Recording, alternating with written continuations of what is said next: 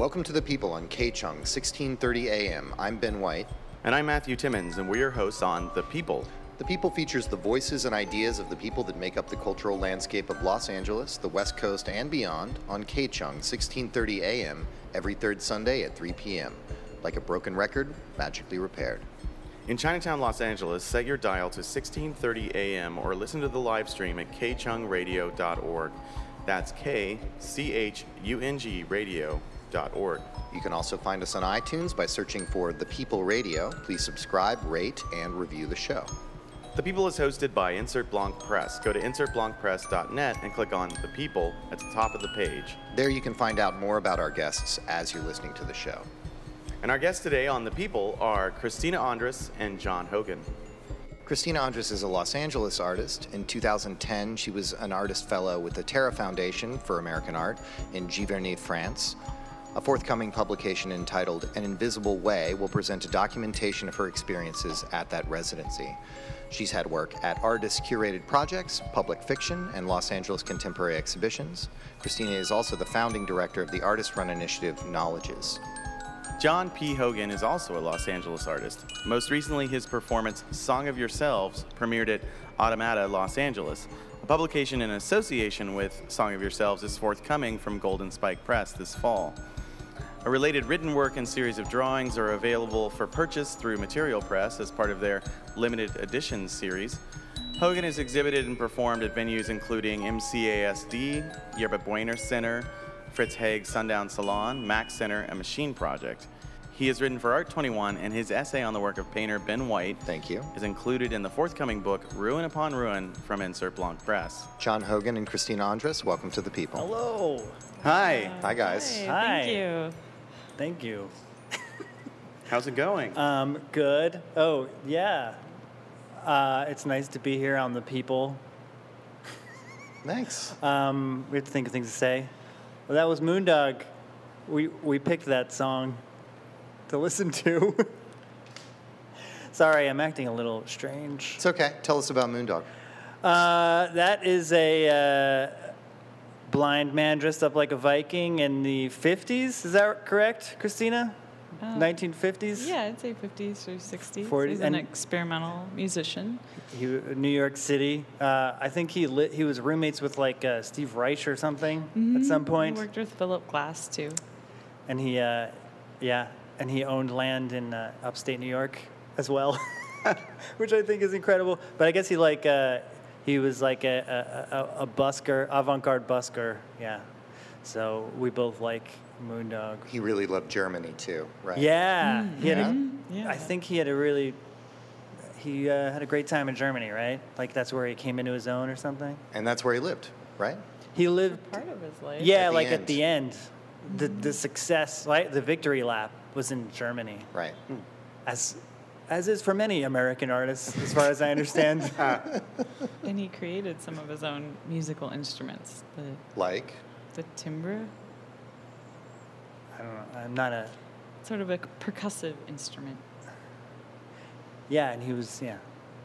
So, we like Moondog. Yeah. So... Do you want to play something, or you want to talk, or what do you want to do? Sorry. Yeah. We both picked a bunch of stuff because Christina and I are married, and we've been together a long time. And we weren't going to mention it. We're two autonomous artists. Did I blow it? Really? No. Man. We could have gone through that whole thing. It's true that you're actually two autonomous artists. We're two autonomous artists and humans with our own, but we have certain things that we link up on. But we figured also we would share some stuff that individually was inspiring to us, and kind of talk about the points where we converge. So the first thing I picked was something that's by the Nation of Ulysses, which is this band out of D.C. and then was 1991 or something, which I never saw them live, but Christina and I, we used to live in Baltimore. We went to college in Baltimore in the late 90s. We would see The Makeup and all these other D.C. bands. And The Makeup, which is Ian Svenonius and Michelle May and all these guys, which is like a gospel. It's like a gospel Funk. Gospel, yeah. Gospel, yeah. Is the term which- you're searching for. That's correct. Yeah, Is that really like a musical term? Well, Gospel, it's- yeah. For them, yeah. invented I by love that. Ian Svenonius or whatever, which is like because it's like this sort of revivalist idea, like of the spiritual healing quality of rock and roll, And I think that's I think that's a point that we sort of are unified over, sort of like Dan Graham, Rock My Religion. Yeah. So the makeup was like kind of trying to evoke like Baptist gospel music, but also French, like French pop, sort of. But that kind of fell by the wayside. And it was a super charismatic live show.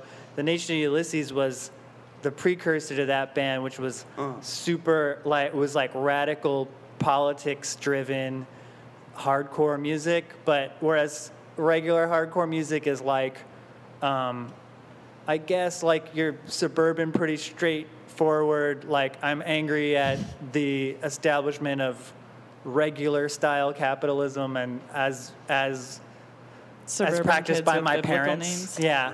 Right. This is more like radical, like critical theory mixed with hardcore music. So what's the name of this song we're gonna play? I think it's called N Sub Ulysses. It's like the first track off of Plays Pretty for Baby. And what I like about it is that it's a maybe not entirely sincere manifesto read to a live club, and then on this track, and then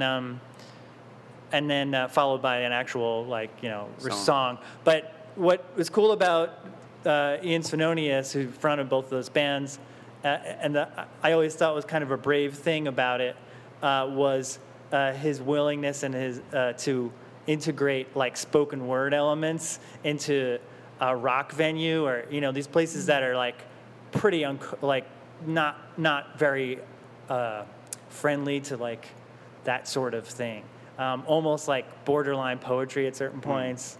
Or like manifestos, and just reading a track you can meet with hostility, and they kind of use that hostility in their performances. All right, let's check it out. Yeah. Fourth wall.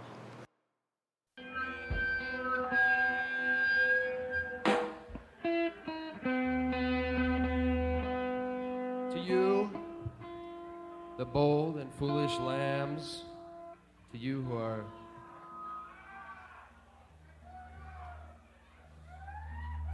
intoxicated with riddles, let's go.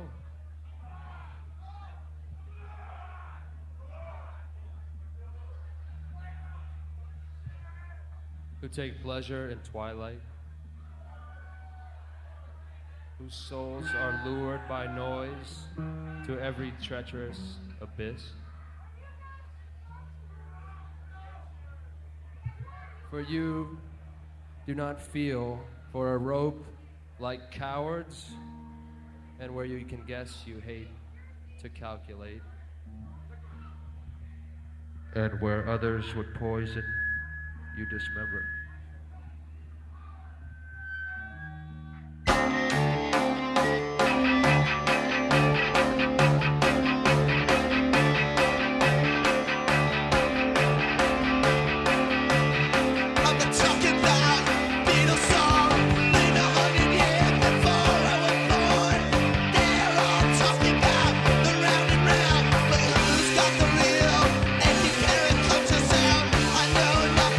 Gonna be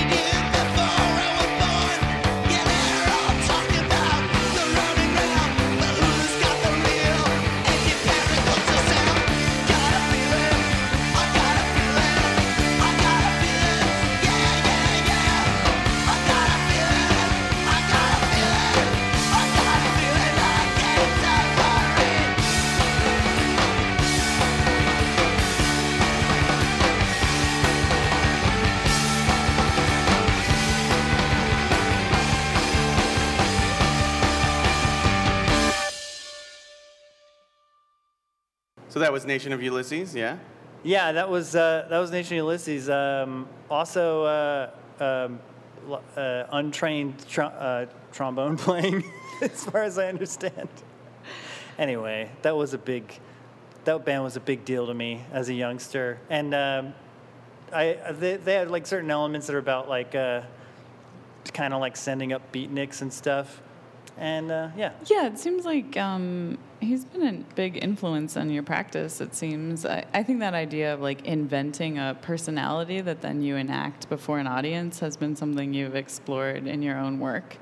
And I think in your most recent piece at Automata, the Song of Yourselves, you invoked similarly some iconic white males, including Walt Whitman and the legacy of beat poetry, and also just I guess I'd say the contemporary American consumerist experience, and the sort of ensuing frustration of that, and sort of wove it into sort of your own fury-driven manifesto of sorts, articulating your experience, if that's an accurate description. I'd say so. Yeah. I know we wanted to play a little clip of that, and Yeah. I think that in a way it's kind of your own manifesto, and it's called "Blow Bugles Blow." Yeah, that's from. Well, yeah, thanks. That's from Song of Yourselves. From Automata, and I have a clip of it performing it live, Which will be on the People's Blog, right, Matt? Yeah, we'll do that. We'll hook that up. Put it up there. And where did you get the title for that? Was that just like a rallying cry? Blow Bugles. Oh, this section is called Blow Bugles Blow. Well, the entire thing is called Song of Yourselves, which is just a play on Song of Myself by Walt Whitman. So Blow Bugles Blow is a Walt Whitman reference for his, was it War Taps or the stuff he did about the Civil War? Yeah. There's one where he's saying beat drums beat, blow bugles blow. It's about, the Civil War, but in my case it's about just consumerist. The Civil War inside us all. Yeah, or also the red state, blue state war that we find ourselves enmeshed in contemporary. Way to bring it to serious, Yeah. topical. Totally. Like, Can you That's correct me great. if I'm wrong? I'm gonna mess this up.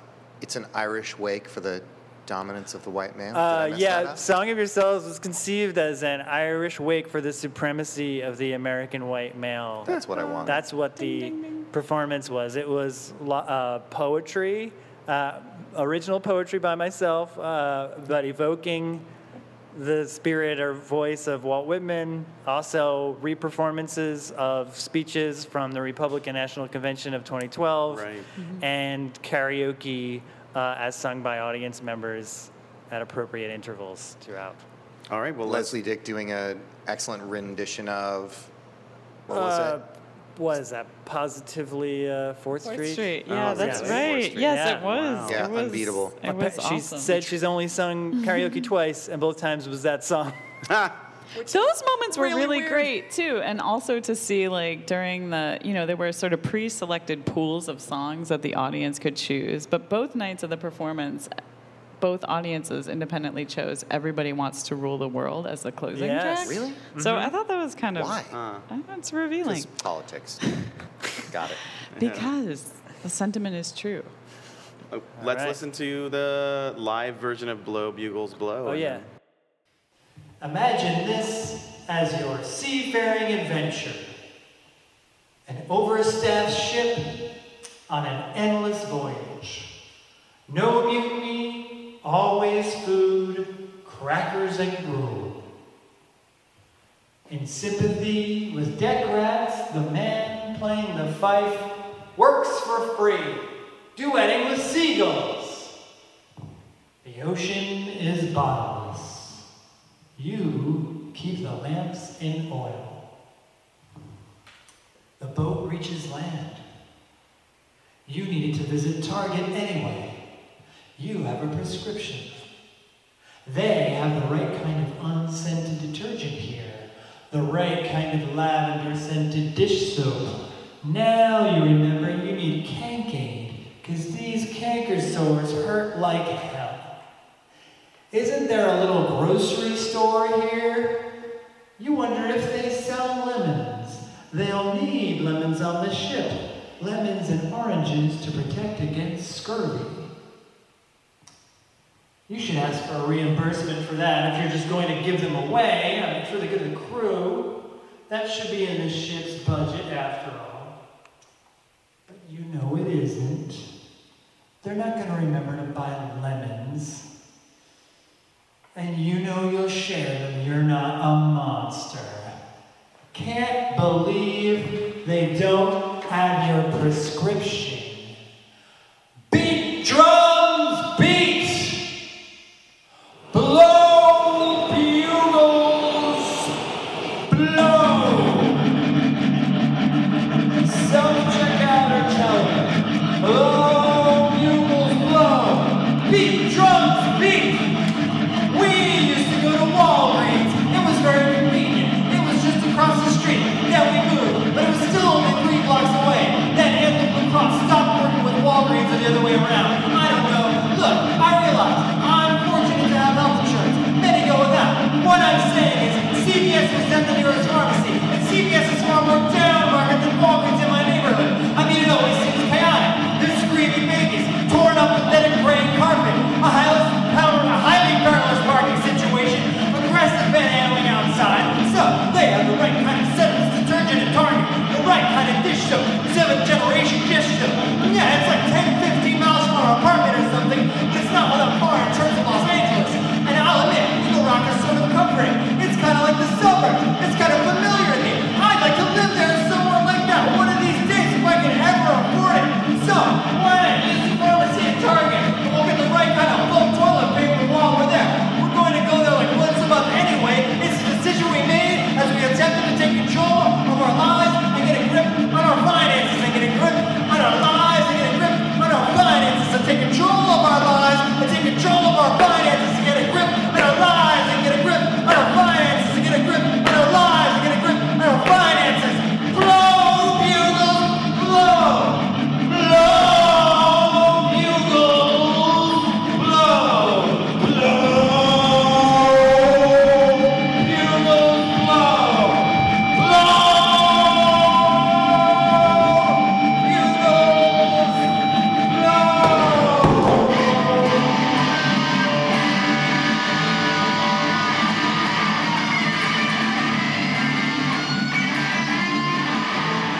Wow, so there's some fury there. Yes, well, that was inspired by a particularly demoralizing trip to Target where my prescription that I was waiting for was not available, and I had to spend an extra half hour there, and my life was in crisis. I do think it's funny. I mean, as we've talked to friends who attended the show, like how that scene really resonated with everyone. And I mean, in some ways, it's like it's awesome, but in another way, it's also like this weird common denominator among us is like shopping at Target. You know what I mean? It's not like the Civil War. Yeah, it's an implication of our collective experience. And that specific Target, too. Sorry, non-LA listeners. The Eagle Rock Target. The Eagle Rock Target. Right. Yeah. It's a little. Can you do a couple quotes from that? Like I was going to describe it, but it's all in there. Like it's a little too far. Well, I guess it's something like a little too far. It's about 10 or 15 miles from our apartment, but. They have the right cat litter. Yeah, they have the right kind of scentless, liquid dishwashing liquid or whatever, and right kind of detergent. And it's Eagle Rock is pleasant. I'd like to live there someday if I can ever afford it. That kind of sentiment. So close that up with with white males with Clint Eastwood. In the performance, there is also, like I do a reperformance of Clint Eastwood's thing.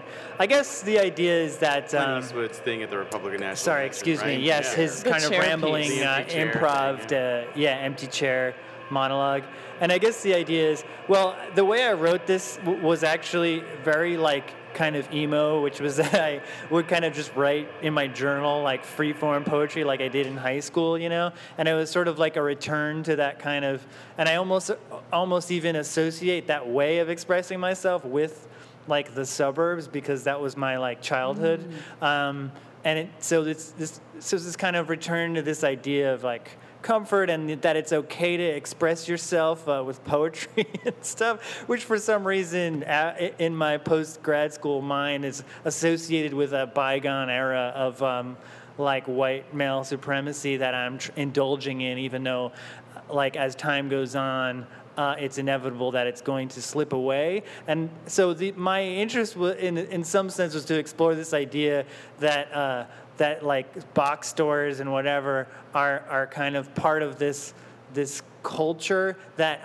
people will be nostalgic about, that white men will be nostalgic about in the way that somebody from another country who immigrates to America is nostalgic about, Hong Kong or something. They're going to be nostalgic about, the targets of their youth, or they're going to have weird associations with it that make them upset. But there is nostalgia about Borders Books and Music in Songs of Yourself, because Borders Books and Music is a corporate chain, but it already went out of business and is gone, and I have a weird emotional attachment. Well, it's also this weird like field of projection, and it's kind of like unexpected in a way. I mean, because like when you read about things historically, I guess it always seems like, oh, like someone like Walt Whitman is like reflecting on like the Civil War as his like backdrop, and then it's like we find ourselves in contemporary America and we're like reflecting on like our experience at Target, and Yes. relatively it seems so insignificant, but at the same time it still has to like do with this reflection of like desire and like this idea of an American dream of like living the life of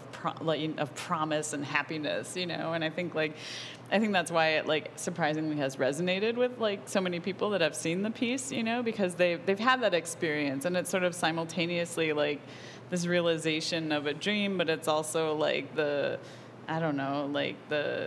emptiness of desire, Yeah. Which sounds really inflated for an experience of shopping at Target, but it's sort of like a reality check of where we are, as a culture, that we're like so looking for like consumer satisfaction as part of our like identity. Yeah, you become There's a physical place in the universe where the emptiness of desire is embodied. It is that Target. It's that spot. In the But I guess I was spot. thinking about other places. Like I was thinking when we lived in New York, right? Like how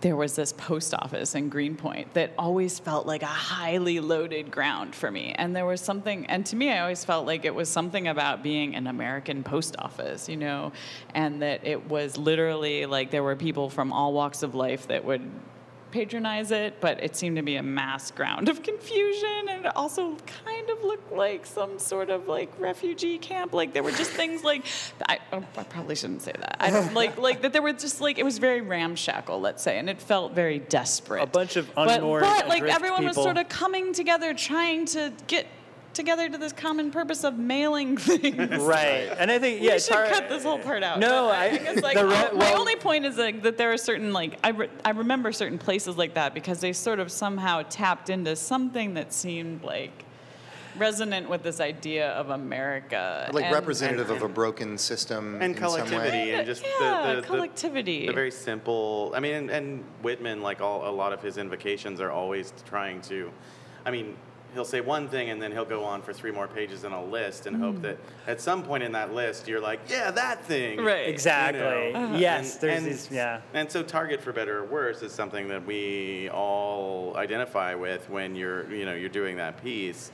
Yeah. And it is kind of weirdly like your Dear Reader moment, your Whitman-esque, like, this is really it's like you're saying something that's about like an experience of yours at Target, but it's like, but isn't this the same experience you had as well, like at Target, And so it feels very personal as well somehow. It's an interesting moment, but Yeah. so tell us about Moondog, because we're gonna listen to a monologue. So tell us more again about Moondog, how it relates to, your guys' work, and especially maybe this Song of Yourselves piece. Okay. Well, I guess I was a little bit stiff on the Moondog earlier, but I guess what's kind of interesting to me is that he's a visionary. He's basically what you could call a visionary artist, except he's not, because he's actually like integrated into the avant-garde of the 20th century, composition.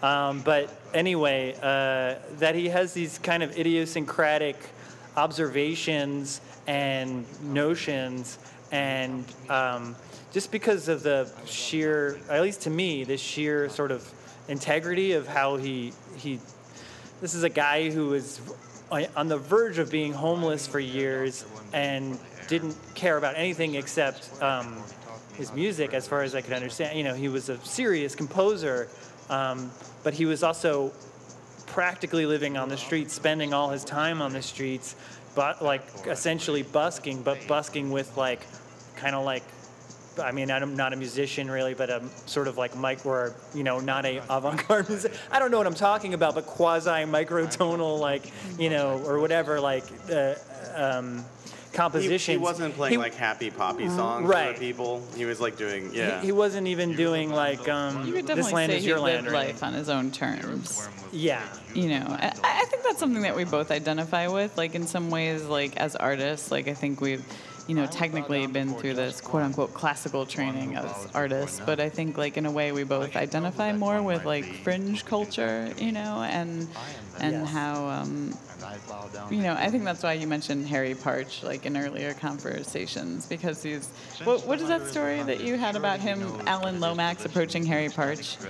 Harry Parch approaching Alan Lomax. I was reading this book about Alan Lomax last year, and Harry Parch had approached him to record his music, like as if it was folk music. But I guess like Alan Lomax usually does the approaching to people, and Harry Parch, I guess, explained his whole deal to Alan Lomax, and Alan Lomax was basically like, that sounds amazing. It's also not what I do, you're kind of like doing an expansive thing where you're pushing boundaries, and I'm kind of just looking for people who make, folk music that their grandma taught them.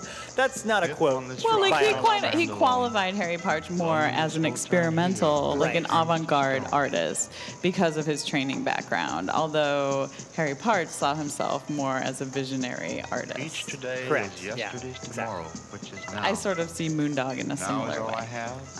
Perfect. Now is all Well, I we're going need. to take a little musical all I interlude want. here. What are we listening to in the middle? This is Moondog Monologue. All right, great, Better thanks. I go when you would that I stay on, than stay when you would that I would go. Better I go than stay. Ebb and flow of the ocean, love and hate of emotion, nothing lasts is my refrain.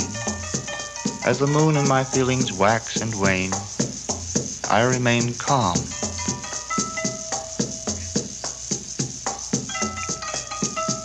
I was just everything until I fell, and was just nothing. Then, worming up halfway, I found with pleasure I was just something. Standing at the door of my departure, I observe that your eyes belie all that you have said, for you are still in love with me.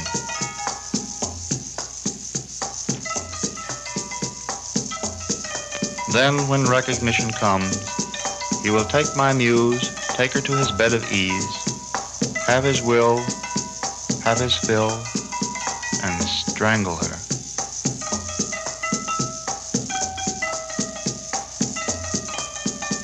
My tiny butterfly butters my bread.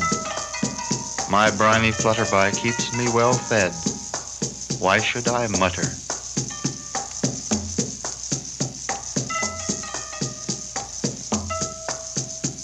Stunned by this last rebuff, I rebound.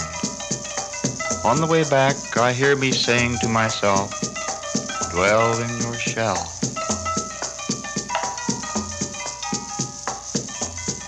One thing about life, be it said, it feeds upon itself over and over, and of itself is fed.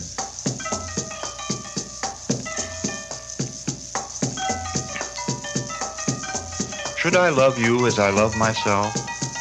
Suppose I hate myself. I would be as free to hate you too.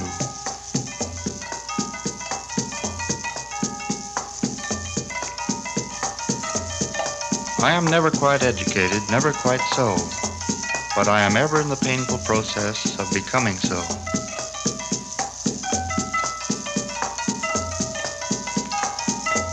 You remember me and my song. Only such immortality strikes creative sparks from my soul because of you.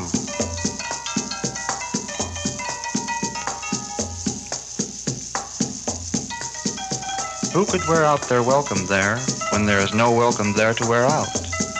There is where it is, here on earth.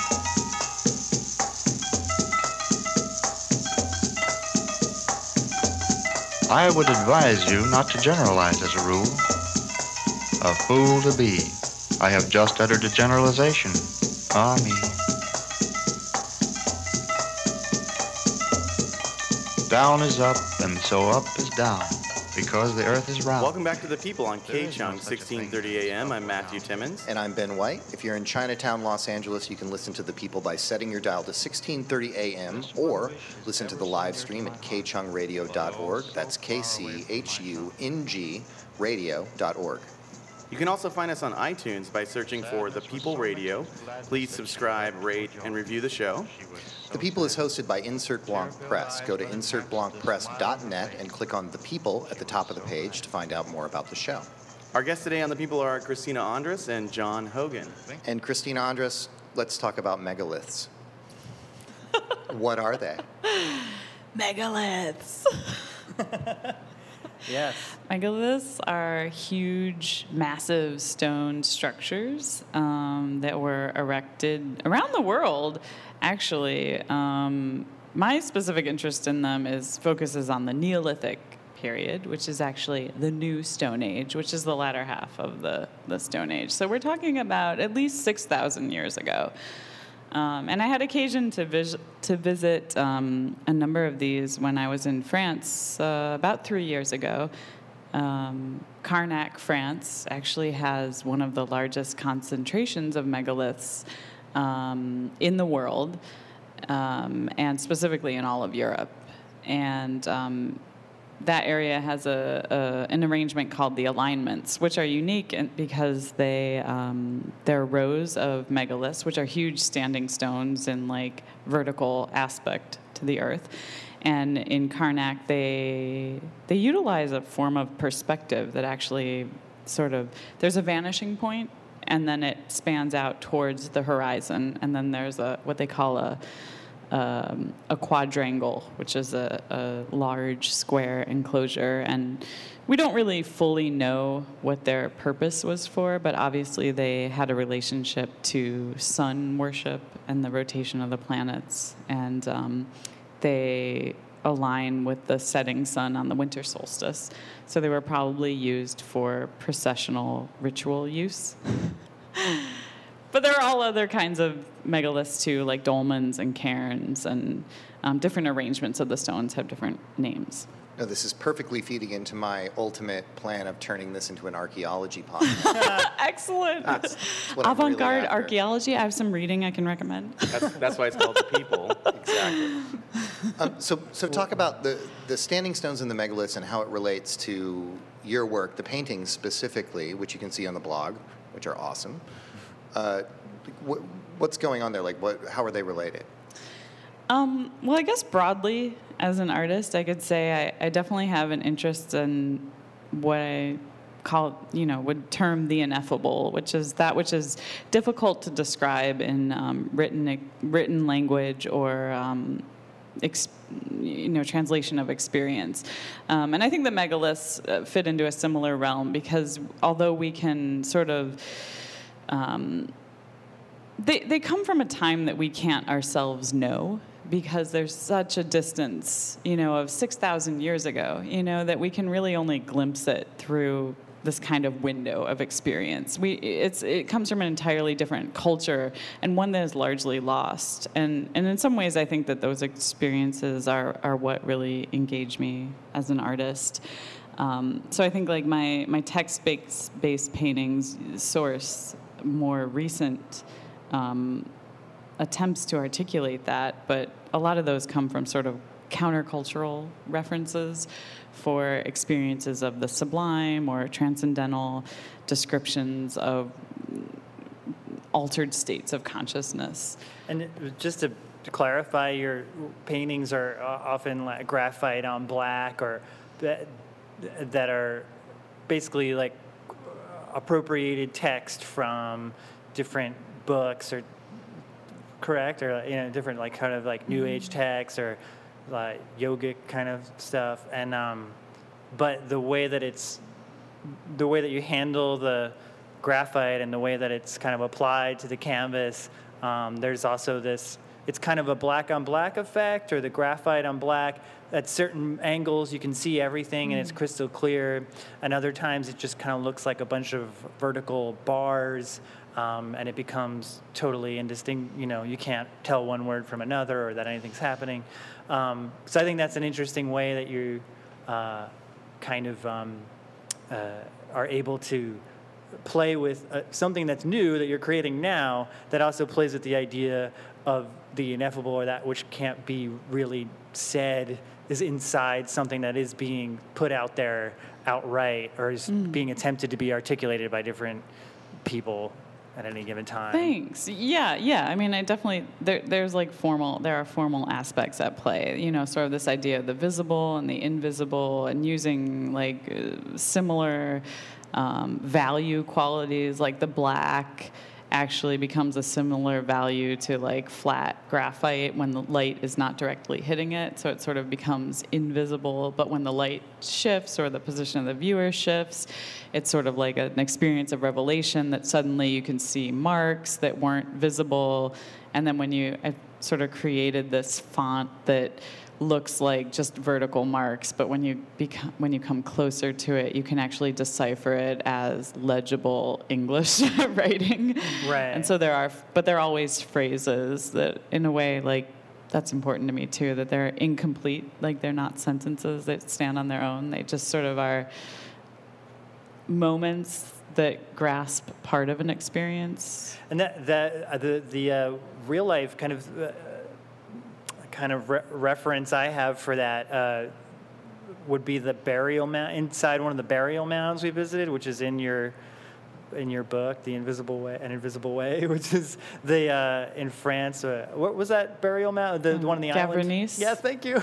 I was there, but I don't remember. But that you could go in and it's a bunch of stones, and it's hard to kind of distinguish what's going on, and then you get closer and you realize there are these really intricate spirals that are really tightly wound spirals carved into the rocks, and they're thousands of years old. And the reason that most of these Neolithic cultures are a mystery to us, or a large part of the mystery that they represent to us, is because they did not have a written language, or that written language didn't survive, right? That's true, and actually that's why Gavernese is unique. Like this is basically in the present day, this is only accessible by boat.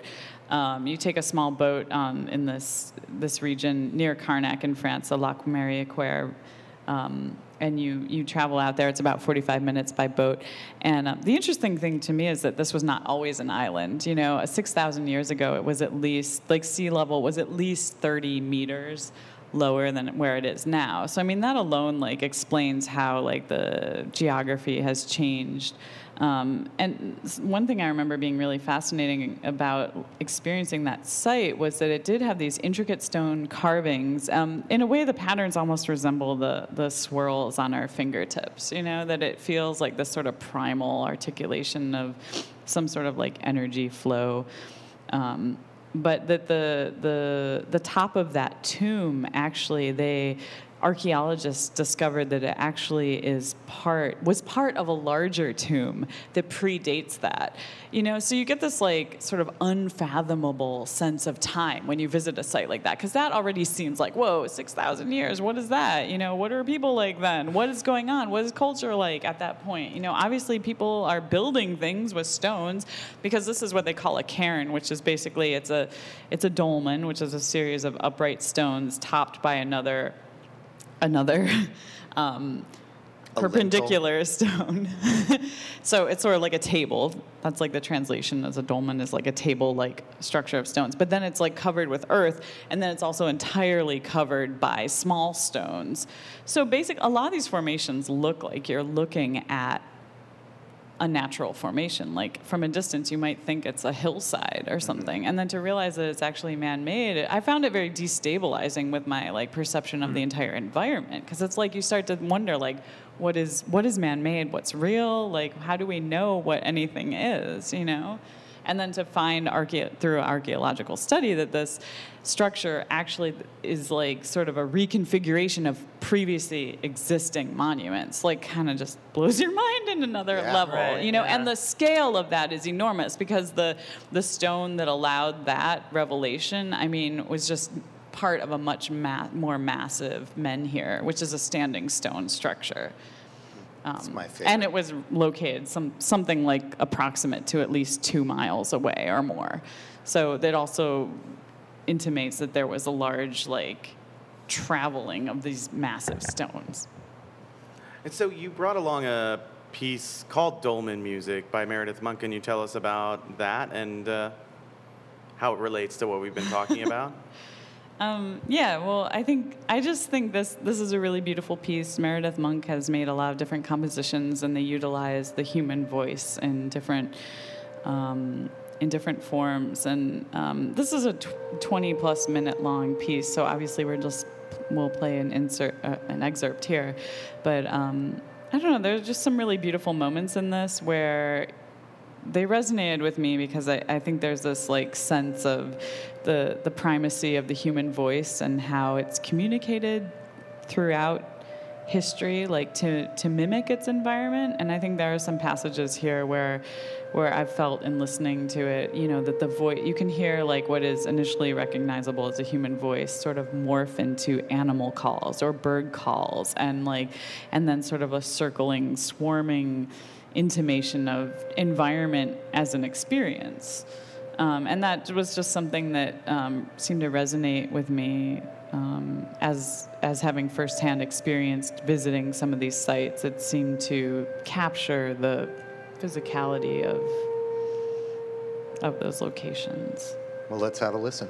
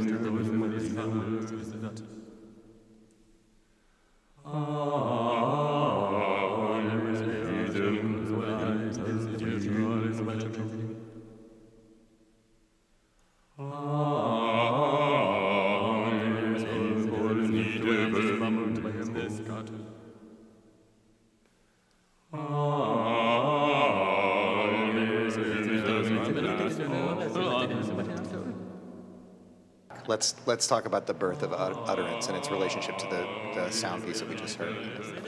Well, I think if hopefully if anyone's interested and listens to the entire piece, I think that it's a phrase that came up in relation to her work, and I think that it sort of explores that idea of like, how do we communicate experience? As humans, it seems to be this innate drive we have. It's not like enough just to experience something ourselves. We want to share it and we want to articulate it, and I think that's what resonates with me as an artist, as part of my experience, is wanting to share that. And I think I really love how in that piece, Meredith Monk does it in different ways throughout her work, but I think that one resonated with me because it seems to go into an interpretation of the environment where the human voice sort of becomes the sound. They're like toward the end of the piece, the voices sort of coalesce in the sound of that sounds like when a flock of birds lifts off, from a field or something. All these sounds coming together in forming another movement that causes another sound. So I think that's really, that transmutation of form, I think, is really important. Birth of language. Yeah. My favorite thing. So what are we doing now? Well, we have another piece that you brought that's actually your work, and it's called Incantation, but I think it has other titles associated with it because it was part of a larger piece, right? So tell us about this piece, how it was situated, and... Okay, I guess we'll just listen to a little excerpt of this. This is an incantation. It's an audio element that accompanies a sculpture that I made, and the sculpture is actually a dodecahedron, which is it's a form that's one of the Platonic solids, which are forms that Plato used to describe different elements of the universe, and the dodecahedron was affiliated with the shape of the universe itself. So I welded this steel sculpture a few years back, and it actually, I've shown it a couple different ways, but usually it's suspended from the ceiling with a slowly rotating motor, so it spins around, and there's a 3-inch or more sized quartz crystal that hangs in the center, and it's called a receptive visualization, and the incantation is an audio accompaniment for it that actually is a series of it's actually the table of contents for a book that I'm using to invoke different states of visualizing both inner and outer reality. Seeing with the mind's eye the nature of the image, inner and outer, fantasy and reality,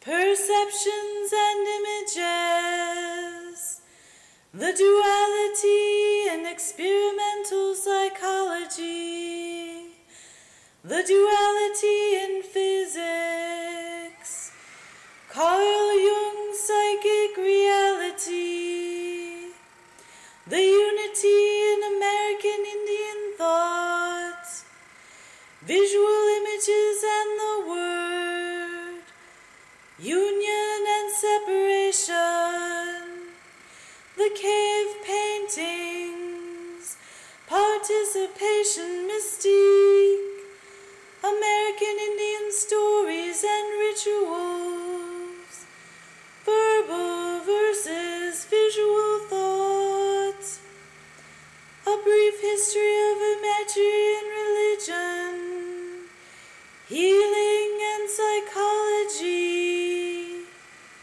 Egyptian and Hermetic philosophy, Sumerian fertility gods. So that was great. This piece was part of, with the dodecahedron, was part of a show, right? Tell us, what was the title of that piece one more time? It was a receptive visualization for seeing with the mind's eye. And it was most recently installed as part of the Knowledges at Mount Wilson Observatory show, which took place last summer.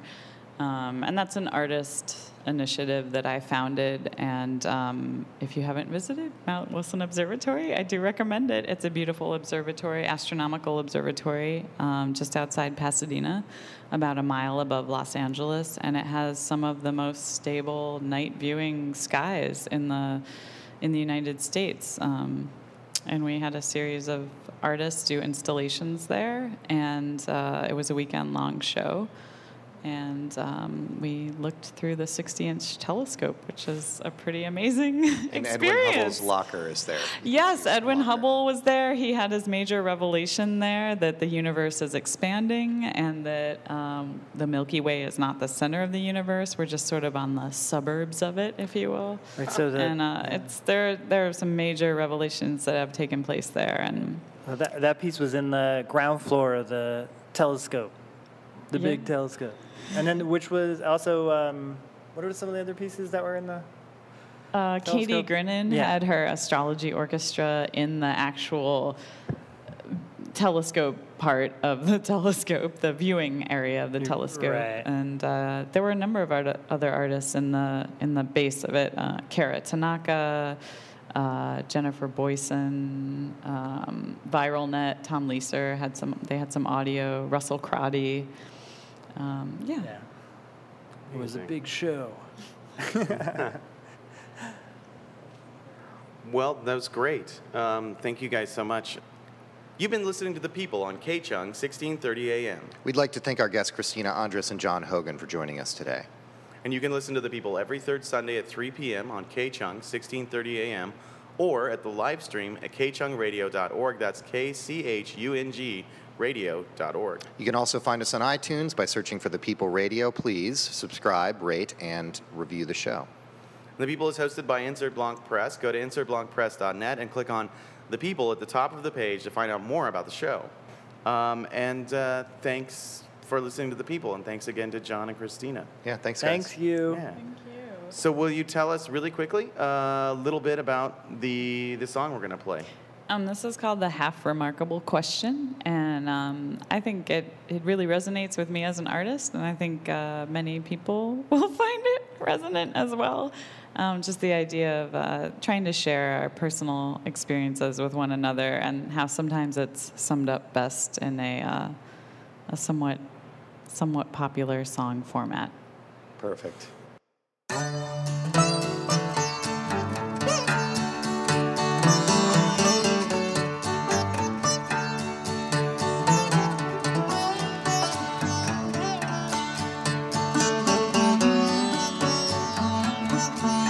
Who moved the black castle? Who moved the white queen? When Gimel and Aleph were standing between, out of the evening growing a veil, pining for the pine woods that ached for the sail. There's something forgotten I want you to know. The freckles of rain, they're telling me so.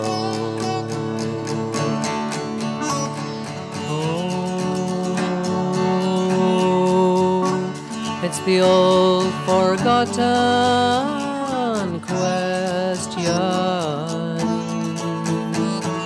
What is it that we are part of?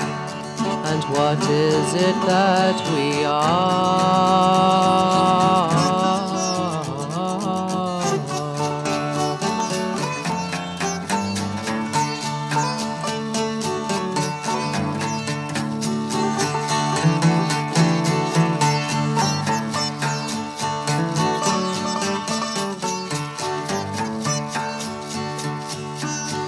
An elephant madness has covered the sun. The judge and the juries, they play for the fun. They've torn up the roses and washed all the soap, and the martyr who marries them dares not elope.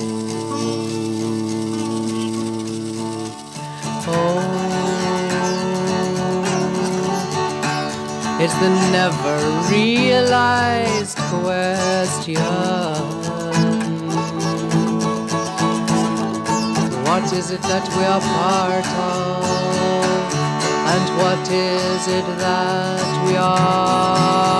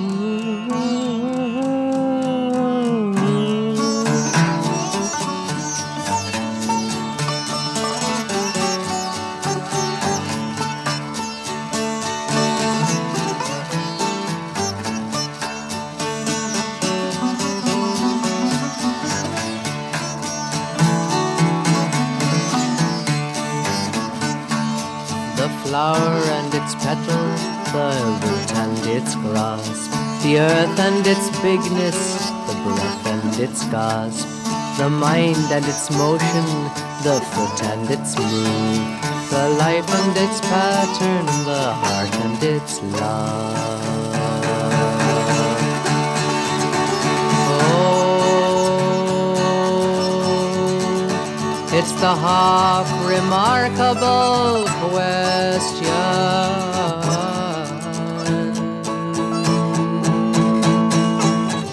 It that we are part of, and what is it that we are?